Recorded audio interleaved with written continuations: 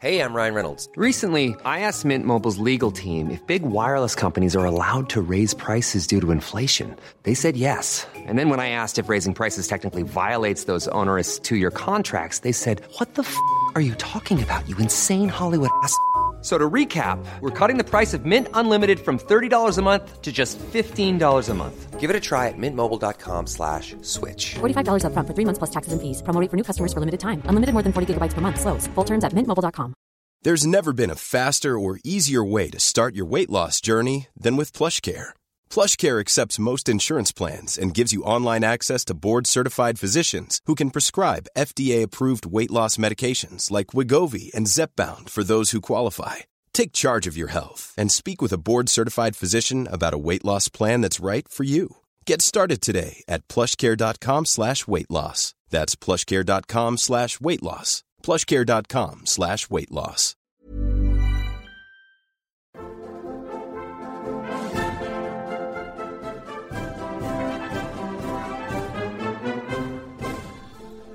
Welcome to the Gilded Age and Progressive Era, a podcast about the United States and the world in the late 19th and early 20th centuries. I'm your host, Michael Patrick Cullinane. Welcome back to the show. Today we're talking trash, or rubbish as they say in the UK and Ireland.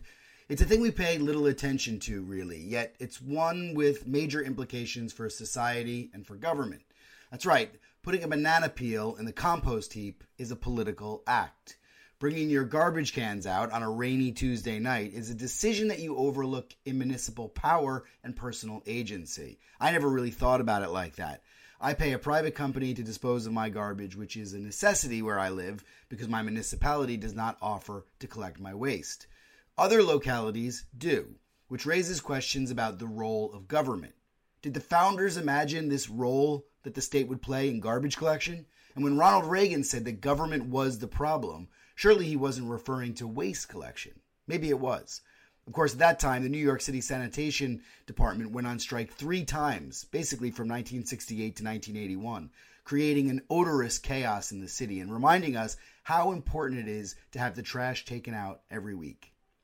It turns out you have to go back to the 1890s to understand municipal trash collection and to know how we got to this point where waste is an afterthought in American politics.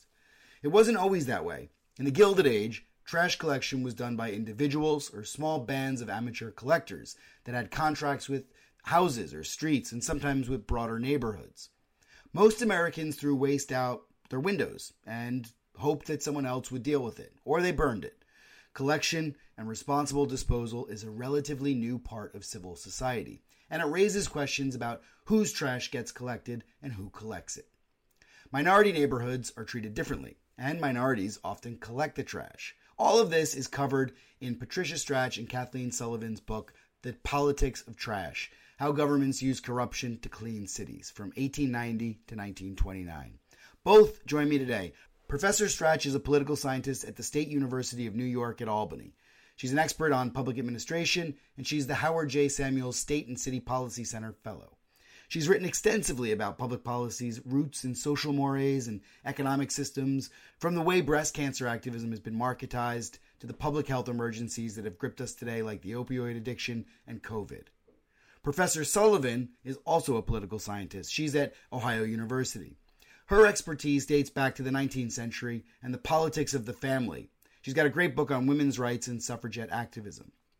Professors Strach and Sullivan are complementary scholars working from 2 different centuries on American political development, and I am so pleased to have the chance to ask them about garbage.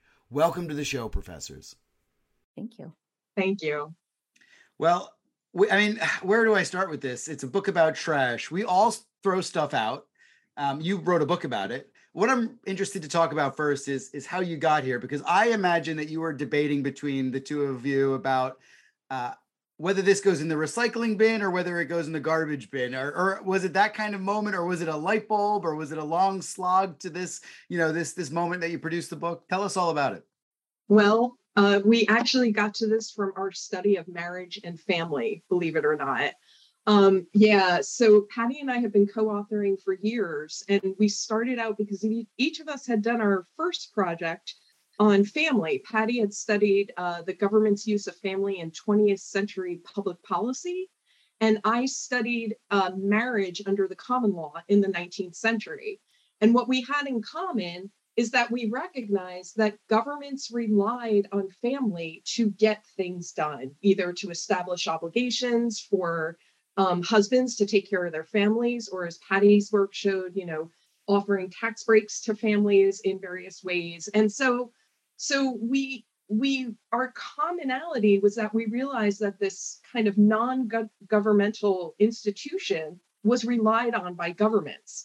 And we kept trying to pitch that argument, but it would get a bit siloed as a study of women rather than as a study of government. So Patty and I just sat down one day and said, what is the most basic function of government? And it took us to municipal governments, right? Because they practically get things done. And to tell you the truth, we were deciding between garbage and maybe water provision or sewerage. So we chose garbage. I think one of the things that was really interesting was people, as Kathleen mentioned, we study family. People kept saying that's not politics.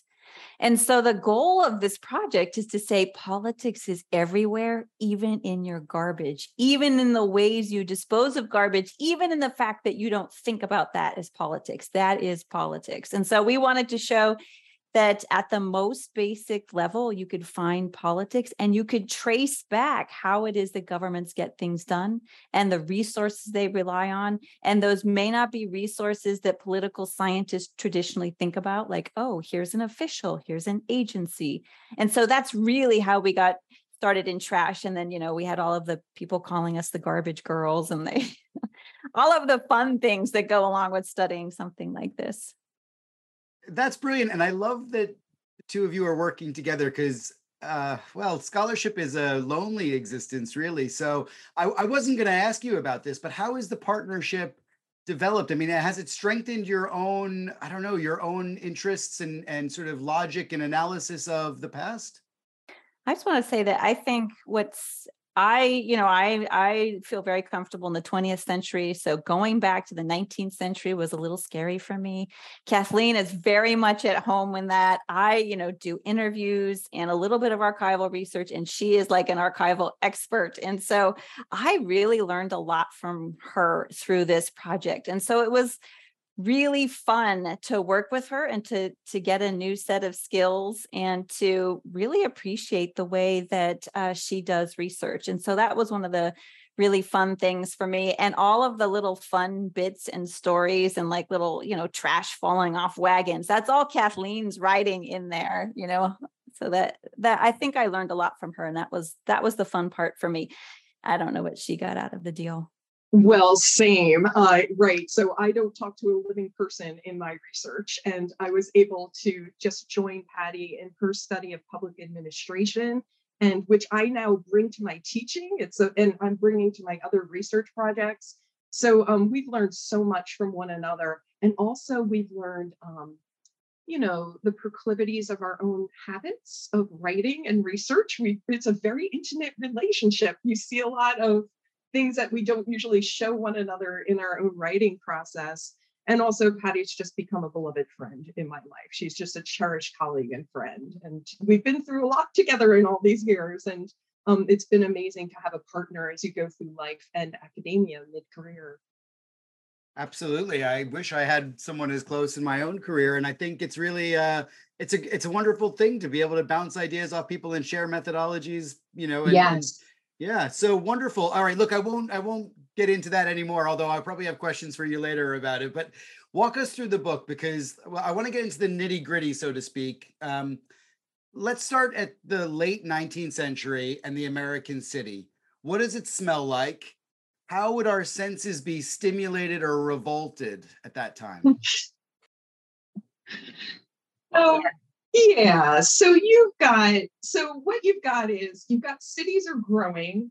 You've got more people living there, but you don't necessarily have the infrastructure to take all their waste away, right? So you might have streets that are unpaved. You might have horses going down the street who are pooping on the street.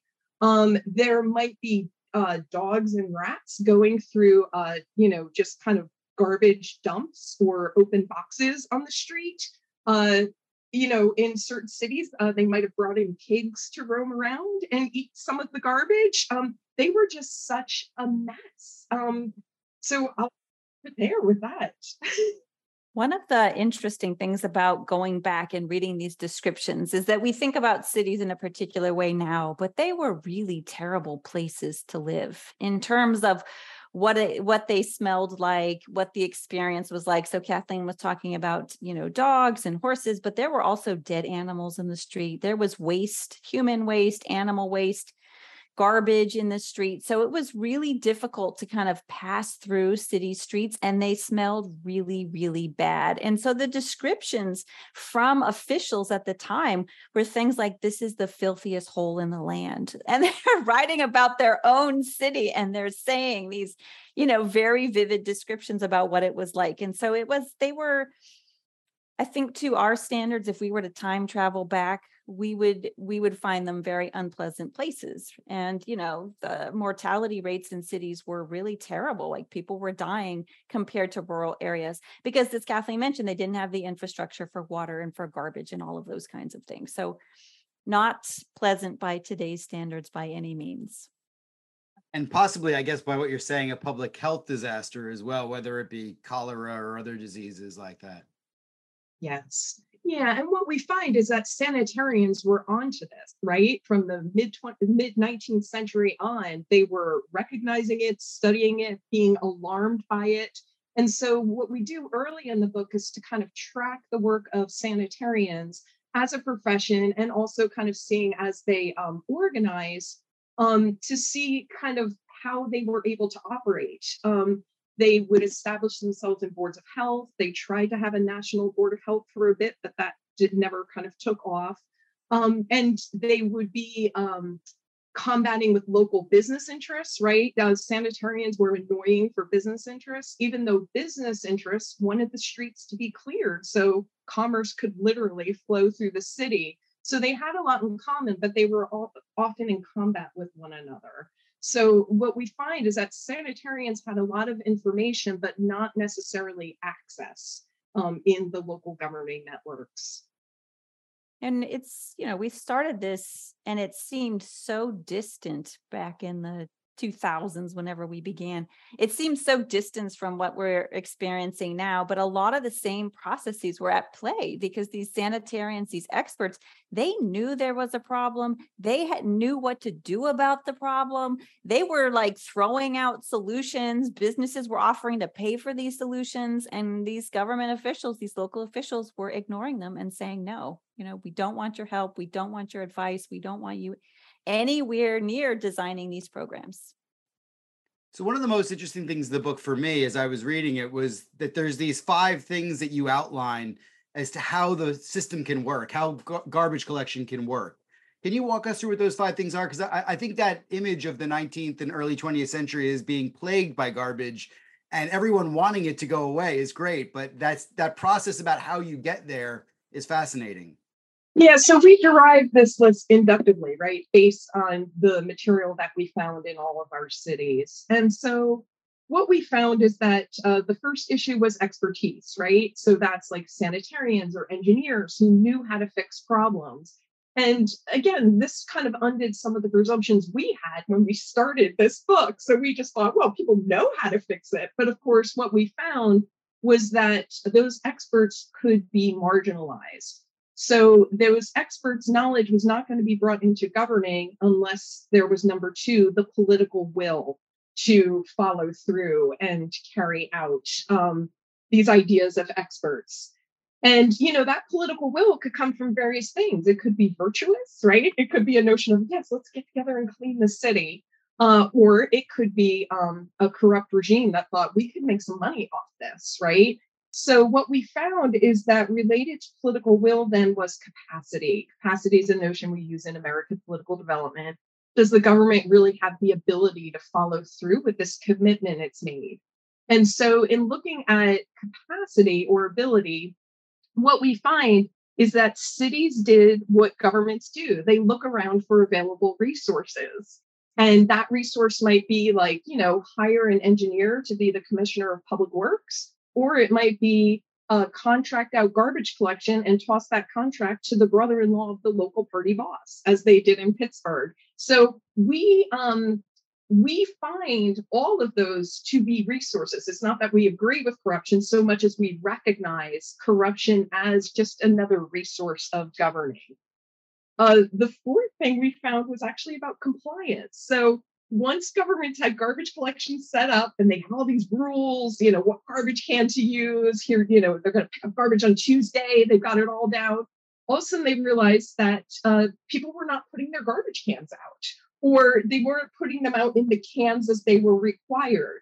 And so this was where we really started to think more about political culture, right? Because you had people who lived in cities who never had organized garbage collection. They all got rid of their garbage some way. Maybe a farmer would come around and they put their food scraps on his wagon.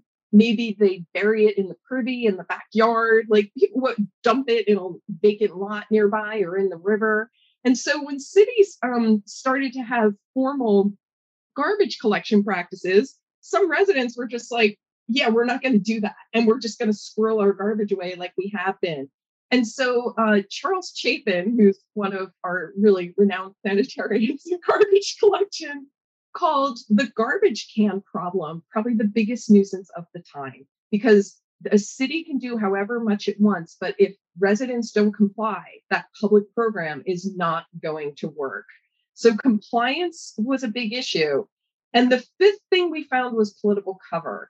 So that is the issue when, listen, all of the cities we studied had pretty substandard garbage collection. Even the good ones were not great. And so, people would start to criticize the government, to blame the government, and the government would deflect blame. And so often it chose poor neighborhoods, right, to blame people's personal practices for the government's own kind of shortcomings.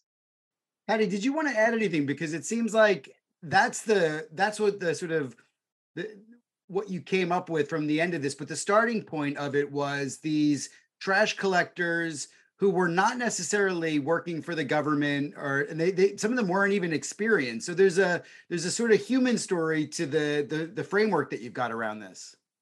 Yeah, so we started from a very different place than the place we ended up, which Kathleen just laid out so nicely. And the place we started with was saying, like, okay, well, here's this problem.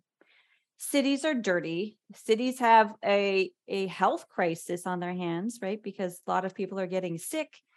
So, what do they do, and why don't they do the same thing? Because different cities were doing different things. And so we collected all of these data and we're like, wow, here's the South and they're collecting it publicly. And here's the North and they're Northeast and they're collecting it through private contractors, and here's the West and they're doing nothing. And so what explains these differences? And we really went into it with like, okay, well, here's this like social sciencey framework and what explains these differences. And then we went down and we're like collecting data from the archives, and we're sitting in the archives in New Orleans and we're reading these books that are written in longhand of all the names of all the trash collectors. And it's, hard to read. It's hard to digest. And then we realized there's all these hatch marks going down the left-hand column. And at the top was Mrs., that these were all women that were on the rolls collecting trash in New Orleans. And then I think at that point, Kathleen and I, nope, we're going to throw out everything we thought at the beginning. And we're going to learn from the archives, from the data, from the people who were there at the time. And then that is going to be the study. So these 5 things really came out of sitting in the archives, reading these documents, thinking, this doesn't look at all like what we would expect. Like, why are we in the South? Why are these women collecting trash? Why is this a public program? This doesn't look like anything we thought it would look like. So we came to these 5 things by studying this program. But through this lens that we started off with, by thinking, what resources do governments use?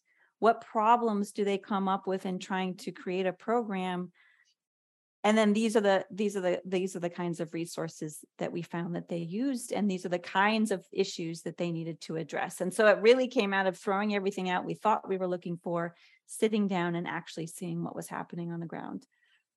So if there's any students listening, this is how you put together a decade-long project on X topic. The methodologies here, though, are interesting beyond just the archival research that you did, too. I mean, there's big questions here about how you investigate. And I've got two questions around this. First, how do you pick the 5 cities that you studied? You know, for listeners, the book dives deep into 5 cities. It's St. Louis, New Orleans, Charleston, South Carolina, and and San Francisco. So that's great coverage, but why these 5 and why not places like New York, Boston, Chicago? And then the second question I had is, did you take any time to look globally to see if there were similar things going on around the world? So I'll jump on that one. So we did look globally only in the sense that when we were looking for explanations at the very beginning about why people collect trash in different ways, we were looking at the literature internationally, right? Because one of the wonderful things about studying cities is that there's so many of them. There's so many in the United States. There's so many globally. It isn't like we're stuck kind of looking at these very few cases. So we did at the very beginning. And then when we got in and kind of we're in New Orleans, we're like, okay, well, we're just going to try to figure out what is happening in these particular cities. And how did we pick these 5 cities? We started off with that kind of matrix where we were looking at, okay, well, there's a pattern in the Northeast and there's a pattern in the South and there's a pattern in the West. And we're going to try to pick a city that best represents kind of what's going on in these particular areas. So in the Northeast, we picked Pittsburgh. In the South, we picked New Orleans, and in the West, we picked San Francisco, and then we went out to the archives in those 3 places. Ryan Reynolds here from Mint Mobile. With the price of just about everything going up during inflation, we thought we'd bring our prices down. So to help us, we brought in a reverse auctioneer, which is apparently a thing. Mint Mobile Unlimited Premium Wireless. How to get 30, 30, bit to get 30, bit to get 20, 20, 20, bit to get 20, 20, bit to get 15, 15, 15, 15, just $15 a month? Sold! Give it a try at mintmobile.com/switch. $45 up front for 3 months plus taxes and fees. Promo rate for new customers for limited time. Unlimited more than 40 gigabytes per month. Slows full terms at mintmobile.com. When you're ready to pop the question, the last thing you want to do is second-guess the ring. At BlueNile.com, you can design a one-of-a-kind ring with the ease and convenience of shopping online. Choose your diamond and setting. When you find the one, you'll get it delivered right to your door. Go to BlueNile.com and use promo code LISTEN to get $50 off your purchase of $500 or more. That's code LISTEN at BlueNile.com for $50 off your purchase. BlueNile.com, code LISTEN. Hey, it's Paige DeSorbo from Giggly Squad. High quality fashion without the price tag. Say hello to Quince. I'm snagging high-end essentials like cozy cashmere sweaters, sleek leather jackets, fine jewelry, and so much more. With Quince being 50 to 80% less than similar brands. And they partner with factories that prioritize safe, ethical, and responsible manufacturing. I love that. Luxury quality within reach. Go to quince.com/style to get free shipping and 365-day returns on your next order. Quince.com/style. Millions of people have lost weight with personalized plans from Noom. Like Evan, who can't stand salads and still lost 50 pounds. Salads generally for most people are the easy button, right? For me, that wasn't an option. I never really was a salad guy. That's just not who I am. But Noom worked for me. Get your personalized plan today at Noom.com. Real Noom user compensated to provide their story. In 4 weeks, the typical Noom user can expect to lose 1 to 2 pounds per week. Individual results may vary. When we got to New Orleans, it was so crazy what we were finding that we did then go to additional southern cities. So that's how we started off. Why didn't we look at these biggest cities? Well, we intentionally chose to look at kind of the second tier cities. These are very big cities at the time. They're important commercial centers, but they aren't the New Yorks or the Boston or the Chicago, which already have a lot written about them. And the stories are much more familiar because the story we want to tell is not a story about any particular city, but about the kind of patterns that we see. And every city had a story that we could have written a whole book on. So every city is interesting and unique, but what we wanted to kind of pull out was the pattern, those 5 kinds of things that Kathleen was talking about versus here's this interesting story about what's happening in New York. Well, that's a great explanation. And yeah, sorry, Kathleen, go right ahead. Oh, I was just going to say what was great about that methodologically is that as students of American political development, we found a comparative study, which if you just study the American federal government, you're not able to do that. So comparing cities really was so fruitful for us. Okay, so one more question then about archives and methodology. I mean, we've, for anyone that's been to an archive before, there's finding aids. They usually revolve around people, not garbage, right? So when you get to the archives, how do you go, well, I need to find something about trash collection. Where do you look? Yeah, so we would start with public documents. We would look through annual reports, right? A city's annual reports, and there might be a mayor's message in the beginning, and then the annual report from the Department of Public Works, Department of Streets, Department of Public Health. We would look through all of those different agencies. This is top down, right? But we would look through all of those different agencies to see who was talking about garbage collection. And again, we found that each city did it really differently. So that was a great start. We also looked through, when we were able to access them, ledgers. So that's what we were looking at in New Orleans, was they would just have ledgers of I think it was the Public Works Department. And you could just look month by month with the names of people who were paid. And so we did kind of go through those to get a sense of how that worked in practice. We then, we're political scientists, right? So we start with more public documents, but then as our questions kept arising, we worked our way down to try to get more of that human story and the relationships, right? There's relationships between public officials and businesses and civic organizations. So we started to kind of flesh that out. We were able to get some of the archival materials of civic organizations, right? Like in Pittsburgh, we got the Civic Club in Pittsburgh, which was just amazing. They documented so much. So that for us was more starting to look at technically someone outside government who was watching government so closely. So that was our direction as political scientists. I think one of the interesting things about archival research is that archives are so different depending on where they are and who's funding them. And federal archives are big and they're beautiful and they're well organized, and municipal archives may be big and beautiful, but they may not be. And so one of the things that we learned is like the organization of the archives was very different in each of the cities, and our experience was very different. So we went down to Pittsburgh. We could not find any documents on garbage. We did a Hail Mary email to a Pittsburgh historian who's like, oh, because it's in public health, not public works. And it was like, oh, yes, like we are thinking with where we would expect to find them today and not where they were at the time. And then in New Orleans, this is a great story about Kathleen and her calmness. We flew down to New Orleans and we're looking for these documents. They're in the New Orleans Public Library. That's where the archives are. And so we get there and, we ask for these documents, and the archivist says, or the librarian says, we don't have what you need. And my heart just sank. And then Kathleen said, we came all this way. Do you mind if we look? And they brought out this volume that was still sealed from the 1890s. And that was the one that listed all of the women cart operators and that had everything we needed. So they did have exactly what we need or needed at the time. And so it was a great story for any students who are listening, that you kind of just have to persevere and see, because it's not obvious from the outside where you're going to find garbage documents or any kind of documents. It sounds like you're more historians than you think you are. This is historical research at its best, really, uncovering ledgers that have never been seen before. I know, I was excited.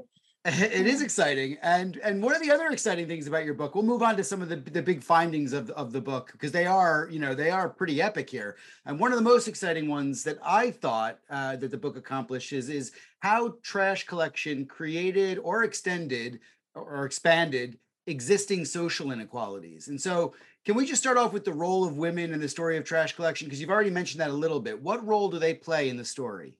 Yeah, so the interesting thing about women's civic organizations is that they cared about garbage collection all along, right? So even before there were public programs, they wanted the streets clean, they were lobbying their local government, they were moving and shaking. And so what we found is that in many of our cities, even if the city passed a garbage ordinance in the mid 1890s, they often kind of put women on the side. They didn't want their help, right? Because they were too enthusiastic, right? They were too sincere about garbage collection. So they kind of sidelined them.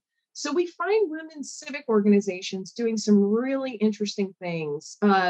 They would say, well, we're not allowed to get involved in the actual municipal garbage collection, but we will raise funds to put public trash cans on street corners, right? Or the Pittsburgh organization was successful in getting a spitting ordinance on streetcars passed. They were really excited about that. Pittsburgh also had a complaint bureau. People would write down people doing unhygienic things, right? But they were working at the margins, right, where they could act in the civic sphere. So then what we find is probably in about the 1910s or so, as cities started to really wrestle with this garbage can problem, they realized that they had to get householders to comply with the garbage can requirements. And in thinking about that, Patty and I really thought about power. Because, a city could coerce residents, right? They could fine them, but then people are going to be pretty resentful. And again, people are like, I can get rid of my garbage any way I want. So if you start fining me, it's just going to breed resentment. So what we found is that cities really relied on less coercive, softer forms of power. And so what they could do was, and we borrow the concept of infrastructural power to kind of be able to see what's happening. And so what cities start to do is some city governments start to reinstill those relations with women's organizations.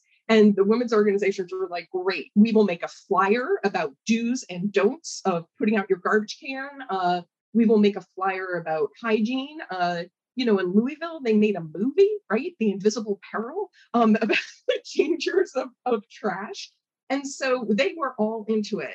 So what we find is that either through formal relations with government or just kind of culturally, you started to see middle-class women model good behavior for others. And, that's why we look at advertisements from Good Housekeeping. So Good Housekeeping in the 1910s was pitching, garbage cans or all these innovations, like you could burn your own garbage in your kitchen if you want, kind of inviting housewives to be these kind of model sanitary citizens. So as women started to do that, middle-class women started to do that in the home and then started to teach others, what we find is that this actually reinforces existing social inequalities. So if a white middle-class woman was kind of modeling her own behavior, she might look around for somebody who's not complying. And that's likely to be poor neighborhoods. And those were neighborhoods that were underserved by public services, right? It wasn't those people's fault that their garbage looked messier than a middle-class neighborhood.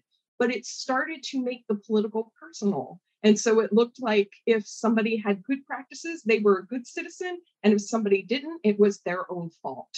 And so those things, again, because garbage itself doesn't look political, those sorts of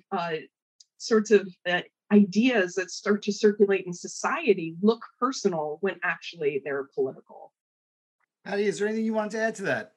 No, I just want to, I guess I do. I think that, I think Kathleen laid that out nicely, but we don't think about the problems that governments had getting people to comply. And one of the remarkable things is that when we take our trash out, we don't think, oh, the government is making me take out my trash. But at the time, they absolutely did.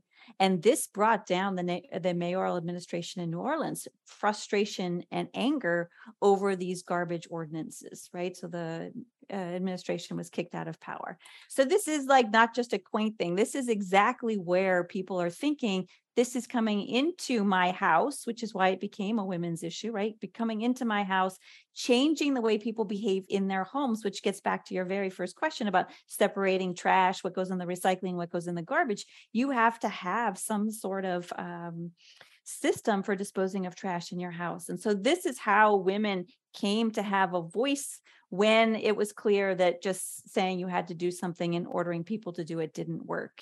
So yes, women had a voice, women were more influential, but it leads to all of these kind of inequalities that Kathleen was talking about that reinforce the kinds of problems that are already there.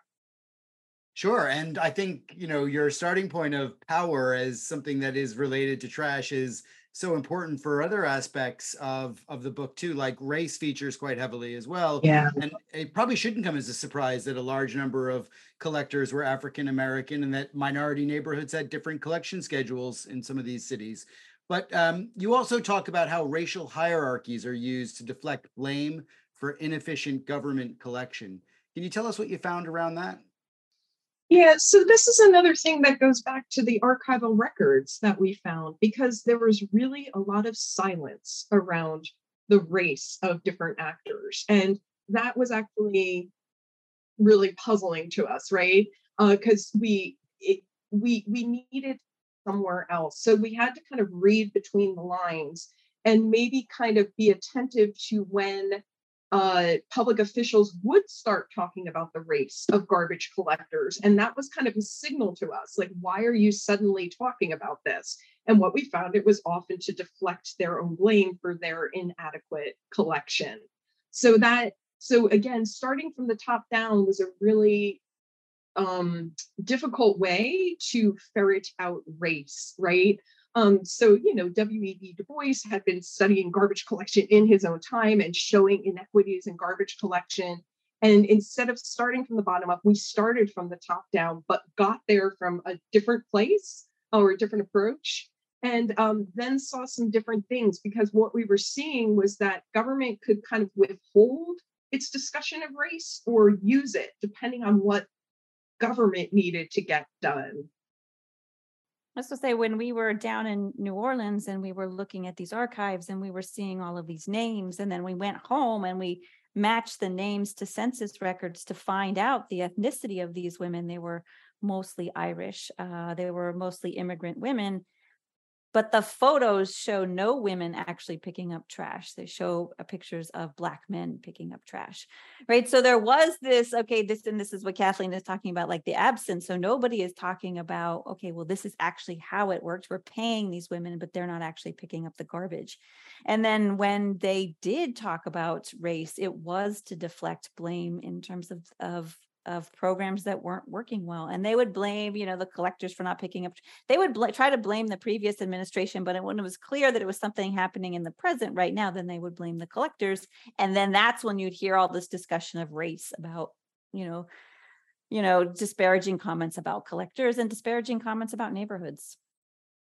Incredible. And the other major theme running through this is one of corruption as well, which I don't think anyone will be that surprised about. I mean, in our own modern times, corruption in sanitation seems to still be a talking point. But how does political corruption in the book intersect with the business of trash collection? So I think we look at corruption as a resource of governing. So we are looking the same way we look at gender, the same way we look at racial hierarchies, that government is using something to accomplish something else it's trying to do. And in this case, it's, what corruption does, and we're not saying corruption is a good thing, but it builds political will. These officials are perfectly happy to ignore the rotting dogs in the street and the, pigs roaming around. They're perfectly happy to ignore it until they see, like, I can make a lot of money by taking on this issue. So one of the things that we found in Pittsburgh was the political machine that ran Pittsburgh was one of the men was a businessman who owned a paving company, a street paving company. So there is Pittsburgh at the forefront of putting in water in the city. And you could be like, wow, these are good government types, but that's not why they were doing it. Because every time they put pipes, they have to rip up the street and repave it. So that was their motivation. To put in running water and sewerage meant that they would make a lot of money in paving. And because they had the infrastructure, the wagons already, they decided to also take on trash collection. And they were actually relatively decent compared to other cities in doing this. So it built political will because they found a way to make money, or like in New Orleans, they found a way to build their kind of political support by in this case, putting widows on the payroll, sympathetic women that they could dole out some city money to. So it served a political will, but it also served to give them capacity, which Kathleen was talking about, or not, right? And so cities that had a capacity through corruption, whatever these corrupt leaders had, whatever capacity they had, the city then had, right? So there was a real blurring between public and private. And so in Pittsburgh, there was a political machine. They were businessmen. They were relatively effective at providing services. And so when they came into power, boom, they pushed for expanding city services, and they were able to provide those city services by giving a contract to themselves. But still, the city services were provided. In other cities, however, the political corruption was very weak. The capacity was very weak. And so corruption didn't give them anything other than political will, made them want to take on something, but it didn't mean that they could do it very effectively. And that was the story of New Orleans, for example. And can I ask as well about labor and unions and the sanitation world? I mean, from your research, what did you find about the role that they play? We didn't find a role for labor or unions because oftentimes these sanitation workers were the most marginalized members of society, right? And so they were very poorly paid. They were not treated very well. They were blamed for everything that went wrong. They, were oftentimes, these were jobs that people who could get better jobs wouldn't take. Right. So they were kind of considered the lowest rung of society. So there wasn't a real kind of labor movement. And then, if you fast forward, what you see is like, a Martin Luther King and the, Memphis sanitation workers strike. That was his very last effort at organizing. Right. And so this is when you can see, right. So how these members of society who work hard, who get paid very little, who get blamed for a lot of things, when they start to organize, it's very controversial, and people get upset about it. But it wasn't happening at the time from what we saw. See, the absence of that is fascinating in its own way as well. I mean, as politics professors, and because you've already mentioned you take this American political development approach to the book, if we take a long view of garbage collection from the 19th century, even up till today, there's things like that we can see that when you do begin to see this organization, suddenly garbage becomes very controversial and the politics become very apparent. So can you, in your own words, maybe connect the past and that Gilded Age progressive era period to today and give us a little potted history of American political development of garbage collection? Well, one thing that we find is it's so stunning to us just how much garbage collection today looks like it did in 1895. It's really not that much different, right? And it, you still have a truck going around. People put their cans out. This is in cities, right? Cities and towns, not rural areas necessarily. But in general, that kind of idea of a garbage truck dumping a garbage can, whisking it away to a far off place to dispose of it in some way is the basic pattern of garbage collection today. The only kind of newer change that's happened, and Lillibaum Collins looks at this, is you're starting to see some cities move away from a sanitation approach to garbage collection and looking at maybe a zero waste approach, right? I have requiring composting, requiring recycling. But in a sense, that's still novel. That's in a few cities around the country. So I guess what we see is really more continuity than change. And the development comes in the burying of the notion of that this is political, and also the burying of the power relations that are involved in garbage collection. It's been normalized as a public service. And so I guess the merits in acknowledging that are to look around today when you look at ways in which people are, when we look at the pandemic, right? And the vaccines and the like, and to see the way that people have reacted to government responses to COVID, I would say that's pretty analogous to what we saw in a city like New Orleans, right? Bristling against having to do something for a government that they don't trust. And so kind of parsing through that and seeing what's new, recognizing use of government power, and recognizing the importance of acculturating people to this governing to provide public health for all is a real achievement. It doesn't just happen because there's a problem. And I just want to add to that it is the same garbage collection and disposal methods. They have not changed for the most part, collection through cans and wagons like Kathleen was talking about, and disposal through dumping and incineration. So the methods, you would think would be so different, but basically they're the same. We're relying on the same technologies we did a long time ago. And in San Francisco, for example, it's the same collector. It is the same company. They've changed their names that we were studying. They wouldn't let us into their archives, that we were studying in the 19th century. And so one of the things that's really remarkable is that when these corrupt governments kind of get pushed out and reformist regimes come in, they take the same garbage infrastructure and they use that same infrastructure. So all of the corruption and the gender and racial hierarchy, which we're writing about, is still inside these garbage programs. They don't clean house, they don't eliminate them, they don't start all over again.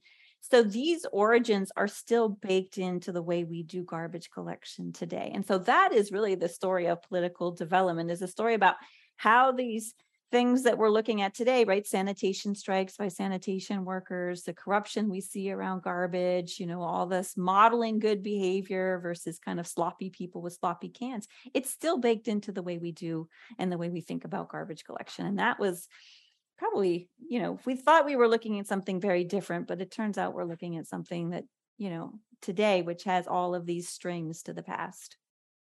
Amazing. Any ideas how we fix the problems that are still inherent in the system, whether it's the administrative state, whether it's, the number of bins that we have and the methods and technologies we use to collect or get rid of waste? Are there ways that you found in your book that give us answers to how we can fix some of the problems? Well, first of all, just listen to people, right? So instead of having a government explain what's wrong with the neighborhood or a civic organization explain what's wrong with the neighborhood, how about the people in the neighborhood have a space to explain what's going wrong in the neighborhood? And we are seeing that. There are environmental social justice movements around the country, right? Where we're hearing about lead in water, where we're hearing about, polluted ground, and so that I think giving neighborhoods a voice and a space to be equal players in this would be the start. And I think I would this is very selfish, but I would like to see more studies of more kind of mundane things that we have all around us and kind of unpack the politics that go into those very mundane things. I don't think a lot of people realize some of the inequalities that we see are related to these things that we think is very apolitical. And so I think understanding and might be part of the solution too, to understand how these inequalities get baked into public policies and public programs, and how then we reproduce those for over a century.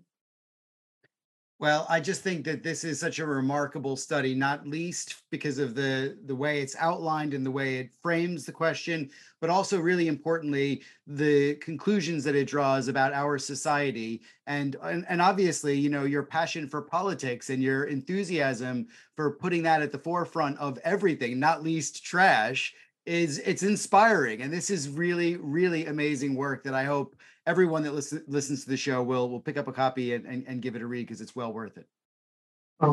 Thank you. Thank you so much. This is a pleasure to talk to you about this. We love talking trash. Thank you. Yes, we do. Thank you so much. Thanks for joining the show. Well, that's all we have time for. Thanks for listening. You can follow the Gilded Age and Progressive Era on Twitter or on my website, michaelpatrickcullinane.com. Please consider subscribing or reviewing the podcast wherever you listen, because it really makes a big difference and helps direct others to the show. I hope you'll join me again for the next episode.